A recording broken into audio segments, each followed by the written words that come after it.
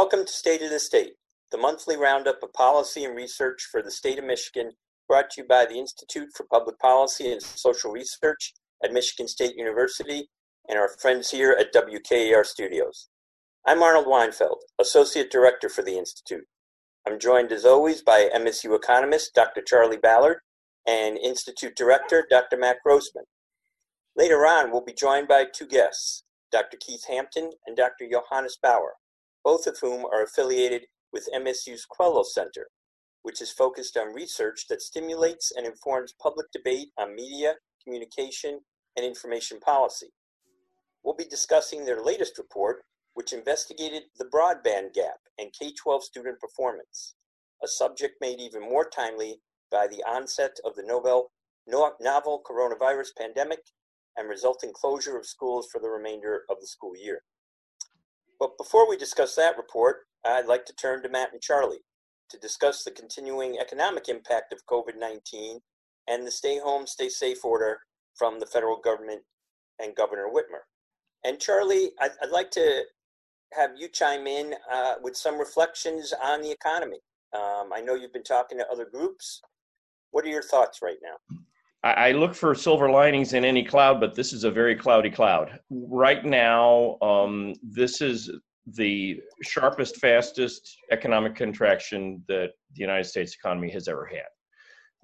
Moody's Analytics says that daily output is down by 29% to give you nationally, and it's actually a little bit more than that in Michigan. Different states are slightly above or slightly below that national average of a 29% fall in economic activity. To give you some perspective, from 1929 to 1933, the Great Depression, output fell by 26%. Another perspective, that 29%, that's very similar to the percentage by which the U.S. economy has grown since it began growing in 2009 after the Great Recession. So at least for right now, we have given back all of the gains of the last 11 years. Employment, you probably saw the reports that in the last 2 weeks, just under 10 million Americans filed for unemployment compensation. It's quite likely that we'll get another really rough report when the next one comes out in a couple of days.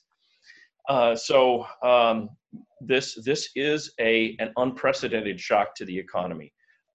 There is no question we are in a recession now. The best that we can hope for, and there are good things that we can hope for, the best would be if we can get the virus under control. The sooner that we can do that, the better it'll be for the economy, because if we can begin to move back toward more normal activity, we may be able to have a fairly rapid rebound from this extraordinarily sharp downturn. But right now, in early April, this is certainly a very, very difficult patch in terms of our health and in termes of our economy. So let me ask you something. There was a column today in the Detroit News by one of their columnists, Bankole Thompson, who interviewed an author by the name of Thomas Sugrue, who had written a book, The Origins of the Urban Crisis, Race and Inequality in Post-War Detroit. And his comment in this column is that there are two paths that can be followed after a crisis such as this. One, of course, that we've actually seen before in Detroit, with more insecurity and a painfully slow recovery. The other response is to marshal our collective resources and make sacrifices for the common good. What are your thoughts about what this recession at this point in time might mean for the city of Detroit and the state of Michigan? I mean, you've been on here before noting that Michigan's economy was already moving at a much slower pace than the rest of the country before the pandemic. Well, I think we're going to be learning a lot of lessons. And one of them is the article that you mentioned contrasted every man for himself. If you're strong, good. If you're weak, tough luck. With a more inclusive approach. Certainly, I would argue that this crisis has shown us that we need to protect the most vulnerable. That in terms of broad economic policy, the thrust of economic policy in the United States in the last 40 years has been to protect the top 1% and to enhance their wealth, income, and power. I'm kind of hoping that this, if any good can come out of this pandemic, maybe it'll be that we will have had a change in heart among some people, and we may move toward greater support for those who are vulnerable. Certainly, I think we're going to have some serious discussions when we emerge from this about the way that we have organized our health insurance system, where for most people, there's a strong link between employment and health insurance.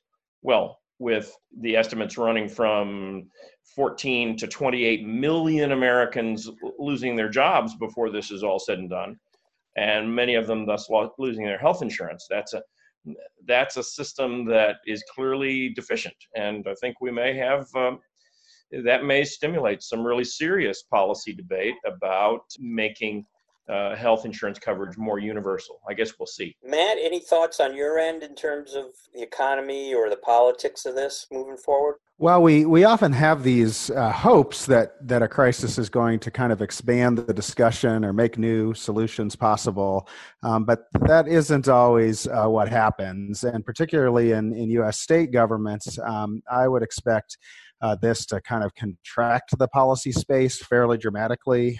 That's what happened in the past recession. Everyone sort of cut at the same time. Everyone was reliant on federal resources at the same time and directed spending where they had to get federal resources. And some of the sort of most expansive partisan agendas were dispensed with to deal with kind of the immediate crisis. And so that, I think, has to be your prediction as to what is going to happen, regardless of Charlie's hopes. That said, we have now passed 3 bills nationally in Congress where you can put it all on the credit card, unlike in most state governments.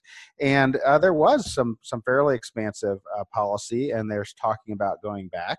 So there is some chance for federal policy to expand in new directions, but I think most states are going to be put in a pretty tough predicament by this virus, the health crisis, and the associated economic collapse. I think it's fair to say that if one listens to many state governors right now, they're already in that position, right? I mean, the federal government, and I've heard the president say that states should make every effort they can to purchase the equipment on their own. That's right. President Trump has certainly tried to leave it to the governors and not provided as much as he could, and not do as much coordination as past presidents have done. So governors are already both fighting and coordinating among themselves. And the longer term, they're going to be very reliant on federal resources because right now they have some new expenditures and they have a dramatic drop in revenues coming. Part of the stimulus package that was passed a week or so ago was $150 billion of support for state and local governments. If the state of Michigan can get its pro rata share, and from sources I've spoken to, there is some bureaucracy between us and getting all that money. If we could get our share of that, that would greatly help us to weather this storm. But right now, it's clear that without that, revenues are going to be way down, and we would face difficult choices of either depleting the rainy day fund very rapidly, or raising taxes, never easy, or slashing further expenditures after decades of, in many cases, pretty large cuts to spending. So if we can get the federal money, that will reduce the pressure on those very difficult decisions. Yeah, right now it's about 1/3 of what we got last time from the stimulus bill in the last recession. There's a possibility for more, but what happened last time is that sort of postponed the cliff rather than necessarily eliminating it. And so it is possible that states could be reliant for a year or two on federal resources, but then still face a cliff after that. To either one of you, the last recession, the Great Recession, as we've termed it, seemed to accelerate major changes in the workplace, especially in manufacturing. We still make things here in Michigan. And, before the pandemic, there was a lot of comment, a lot of discussion about automation and the impact it was going to have over the course of the next decade or two.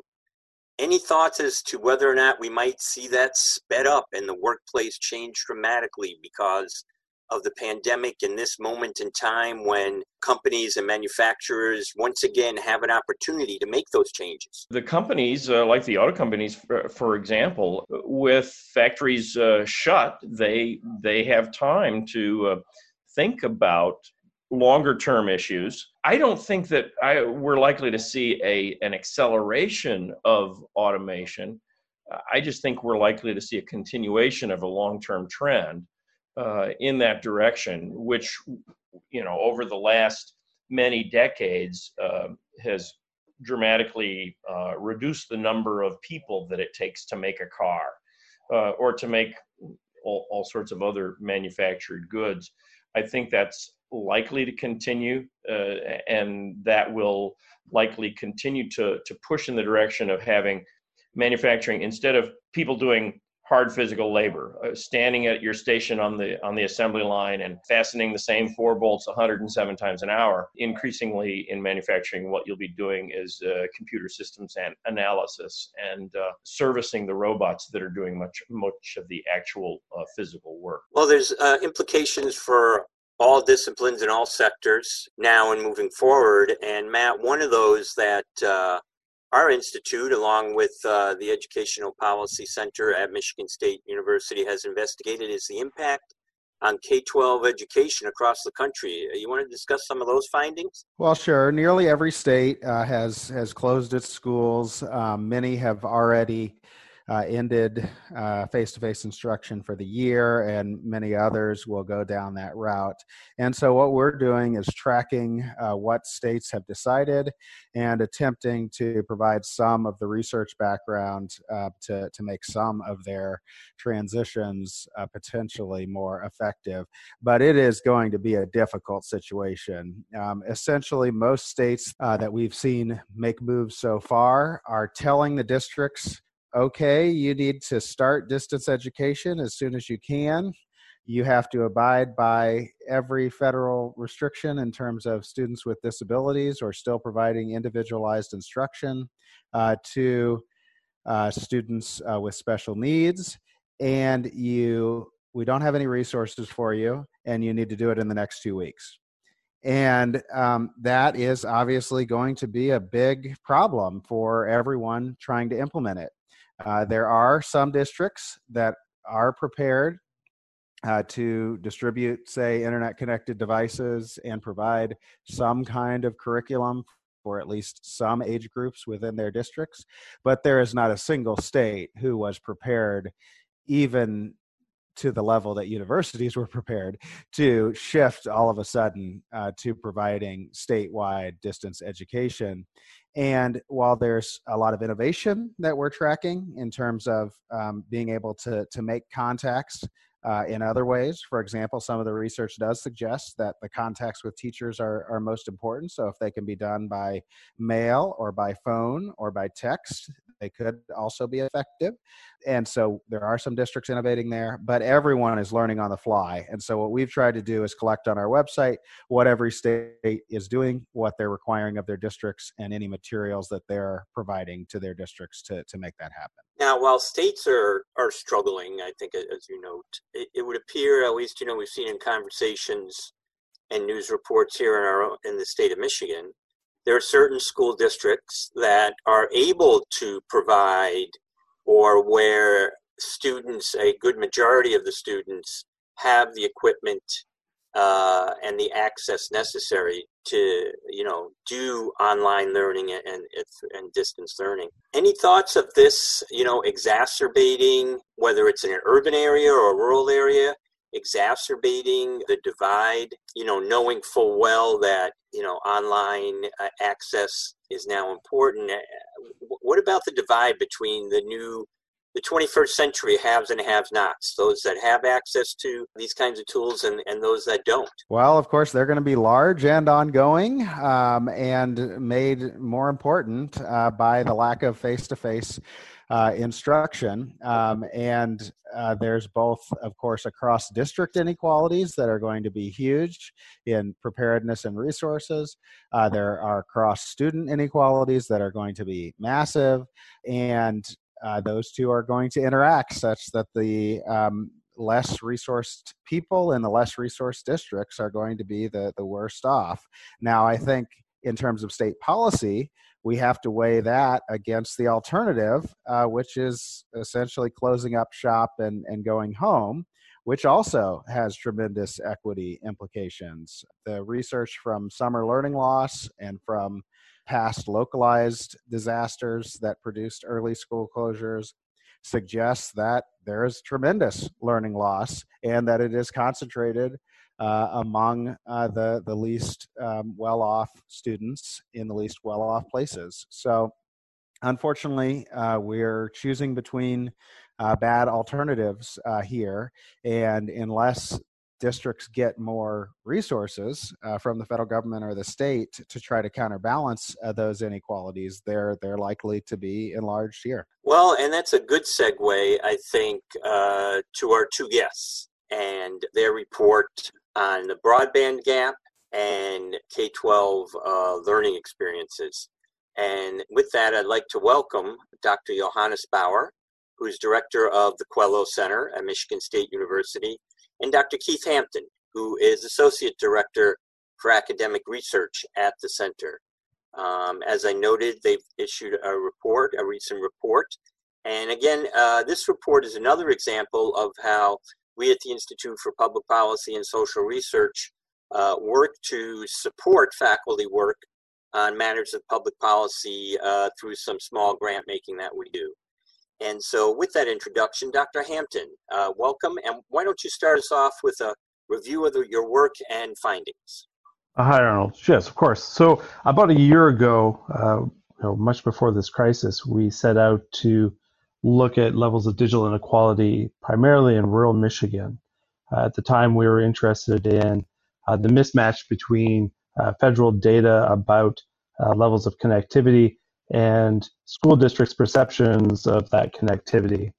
And so we partnered with 15 school districts and Merit Networks, primarily rural school districts, to look at levels of at-home connectivity, what students were doing online, what types of devices they had, their digital skills, and then most importantly, we were interested in how variation in those different levels of inequality was affecting different types of performance related to standardized test taking, classroom grades, intent to go on to university, and even interest in STEM-related careers. So I think some of the kind of bigger highlights were, when we looked at rural students, about 47% of those who were living in rural areas had some kind of high-speed internet access at home, comparing to about 77% in those suburban students that we interviewed. Of those who don't have any kind of home connectivity, about a third of them also don't have a computer at home. There's a very big gap between what students are doing who don't have connectivity and those who do in terms of digital skills. So for example, those who are either have no connectivity at home or were dependent on, say, a cell phone as their only types of access. The comparison between those and students with broadband access, they're about 3 years behind on digital skills. They're about a half letter grade behind in almost every course. They are about 7 or 8% percentile nationally lower on standardized test scores. So some fairly big inequalities. Which is interesting in light of the stay home, stay safe order and the closing of schools. I seem to recall that the Speaker of the House, Speaker Chatfield, who's from Levering in the northern Lower Peninsula, had sent a letter to the governor outlining some recommendations and promoting online learning. And at the same time, the governor was initially dismayed by the Michigan Department of Education's ruling on online learning counting. As this debate has gone on, it seems to me to be an interesting issue that kind of enjoins urban and rural areas as well.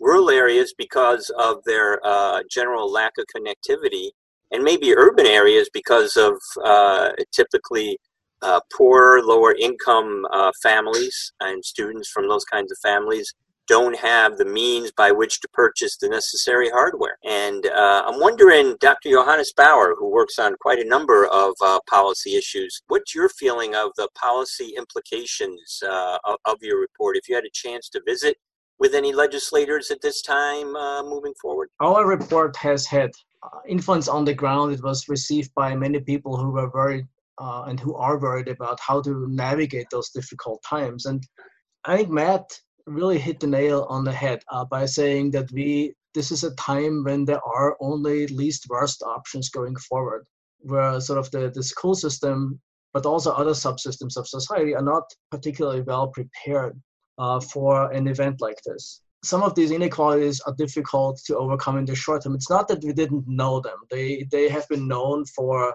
decades. 10 years ago, in response to the last crisis, or the latest, I should say, maybe before this one, the federal government issued a national broadband plan that laid out the territory as to what needed to happen to be able to use broadband, to increase productivity in the economy, to deliver important government services, to deliver educational services.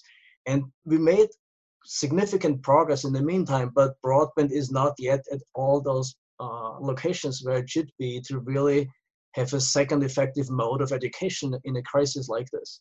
But it's not just an infrastructure issue. It's also an attitude issue, and it's a skills issue. And the skills really encompass a lot of different players in that space. One is how the schools teach. The other one is how parents react to technology and how they can support their children. And finally, how students can use technology. So it's an infrastructure issue, it's a device issue, and it's a skills issue. And so there's sort of systemic needs to really rethink how education happens. And I think that's going forward a big opportunity for one, but also a big challenge to make this happen.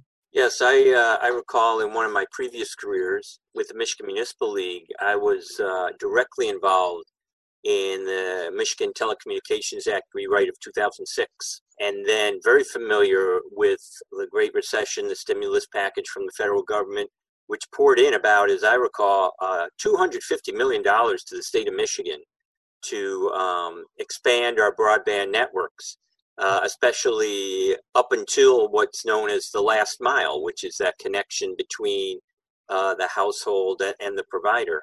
And it's been many of the rural areas, I think, where we've seen issues with provision of the last mile, is it not? That is certainly true for rural and small town areas.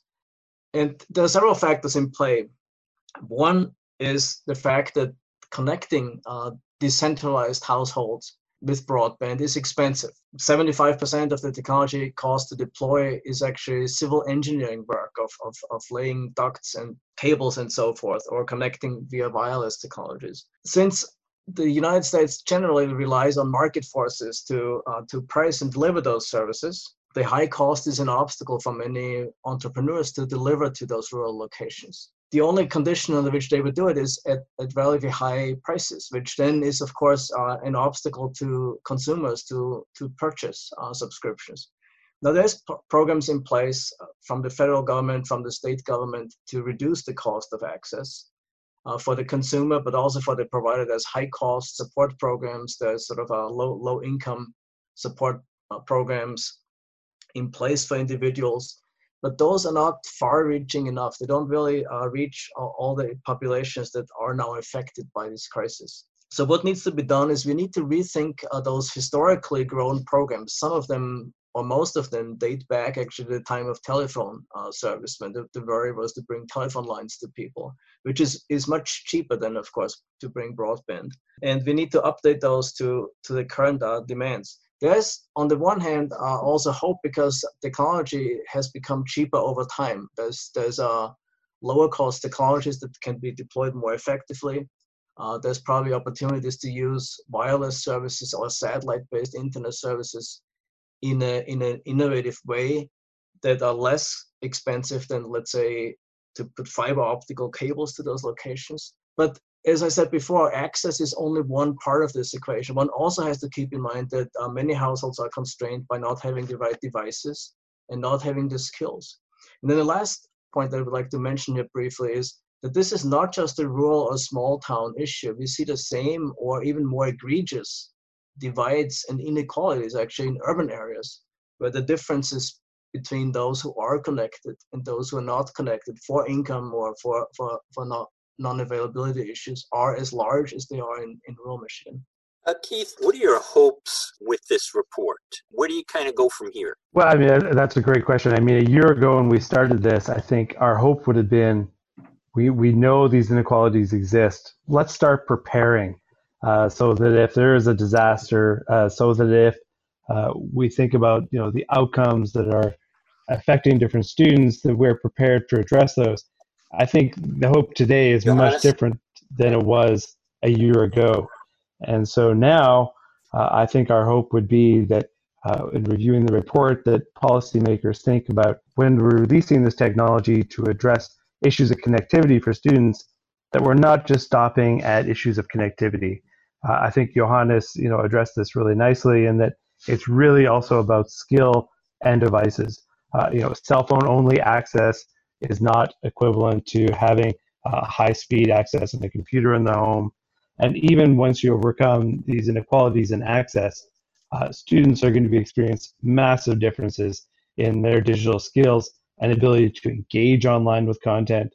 And that's even before we address inequalities in parents and teachers' digital skills. Right. And I think as your report, and maybe you pointed this out, noted, those that have, and I think one of you may have discussed this, that those with these kinds of tools, devices, and access have better opportunity at post-secondary education. Is that correct?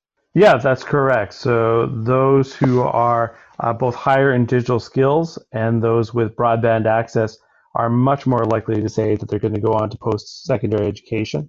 And they're also more likely to say that they're interested in STEM-related careers. We do know that post-secondary education skills, whether going to college or technical training, has a lot to do with economic prosperity. Charlie, are you there? Can you speak to at all the impact of post-secondary and higher education to one's economic prosperity if you're there? I know Charlie's done a lot of work on that particular matter, especially with Michigan Future and Lou Glazier about higher education and the importance of post-secondary education. And so I think what your report, Keith and Johannes, helps to emphasize once again is indeed the importance of having access to the tools, to the necessary digital piece and technology that it takes to get ahead in life. I mean, and that's really what I think access to broadband is these days. It's essential to economic prosperity as electricity and the telephone was in the 20th century. Charlie, you there? Yeah, I'm there. Actually, this is a great illustration of some of the things that you're talking about, because I had my computer burped, and then I was tossed out of the Zoom, and then I had to get back in. And so these are the kinds of problems that you don't face when you have face-to-face meetings. But you're absolutely right. Education is the strongest indicator of future earnings. And the differences between the earnings of those with more education and those with less have widened very dramatically in the last 40 years. Actually, among men, the average real earnings for those with high school diploma or less are less now than they were in the early 1970s. For those with a bachelor's degree or more, there's been pretty good growth. So education is absolutely crucial. And increasingly, I think digital sophistication is going to make a huge difference. From the perspective of small businesses, the one thing that the state can do that would help them the most would be to ensure broadband, because if you're living in some remote parts of rural Michigan and you have a bright idea, it's very difficult to bring that to the market. Talk to folks in agriculture these days, and they need broadband just as much as anybody, using GPS for plantings and fields and the like. And I really do think that at this particular moment in time in history is a key opportunity, provides a key opportunity for the marriage of maybe disparate places such as rural and urban to come together and have policymakers and the public understand the importance of investment in an area such as broadband and making sure people have access to the tools and the devices they need to get ahead. So I want to thank both Keith and Johannes and your team and all those that were involved in the report and your work on this very important matter. Certainly, it's going to give policymakers and educators much to think about and consider as we enter this time of greater efforts on distance learning. Matt and Charlie, always a pleasure to be with you. Any last thoughts before we sign off on this round? Wash your hands. Well, I'll just chime in for a plug for thinking about the next school year. The students are going to come back behind where they otherwise would be, even if you assume the very best efforts on behalf of students, teachers, and districts to try to make these haphazard changes very quickly. So the easiest way to make up that lost learning is actually going to be more instruction. That is a longer school year or a longer school day. And there are a few states thinking about it, but it of course has to come with more resources to make happen, and those are currently in short supply. Governor Whitmer opened the door. She said that districts could advance different schedules for next year, but it's not just different schedules that are going to be necessary. It's actually more instruction. Well, thank you both, as always, for co-hosting the State of the State podcast with me. Special thanks to Dr. Bauer and Dr. Hampton for their great work. Thank you, Arnold. Yep, we'll look for more thoughts from you, and I'm sure this discussion will be ongoing. As Matt has noted, it's not just the end of this school year. There's next school year, not just in K-12, but also for our state universities as well. That's all the time we have for this edition of State of the State. My thanks again to Russ White at WKAR for their support of this program, and I'd ask that you join us again next time on State of the State.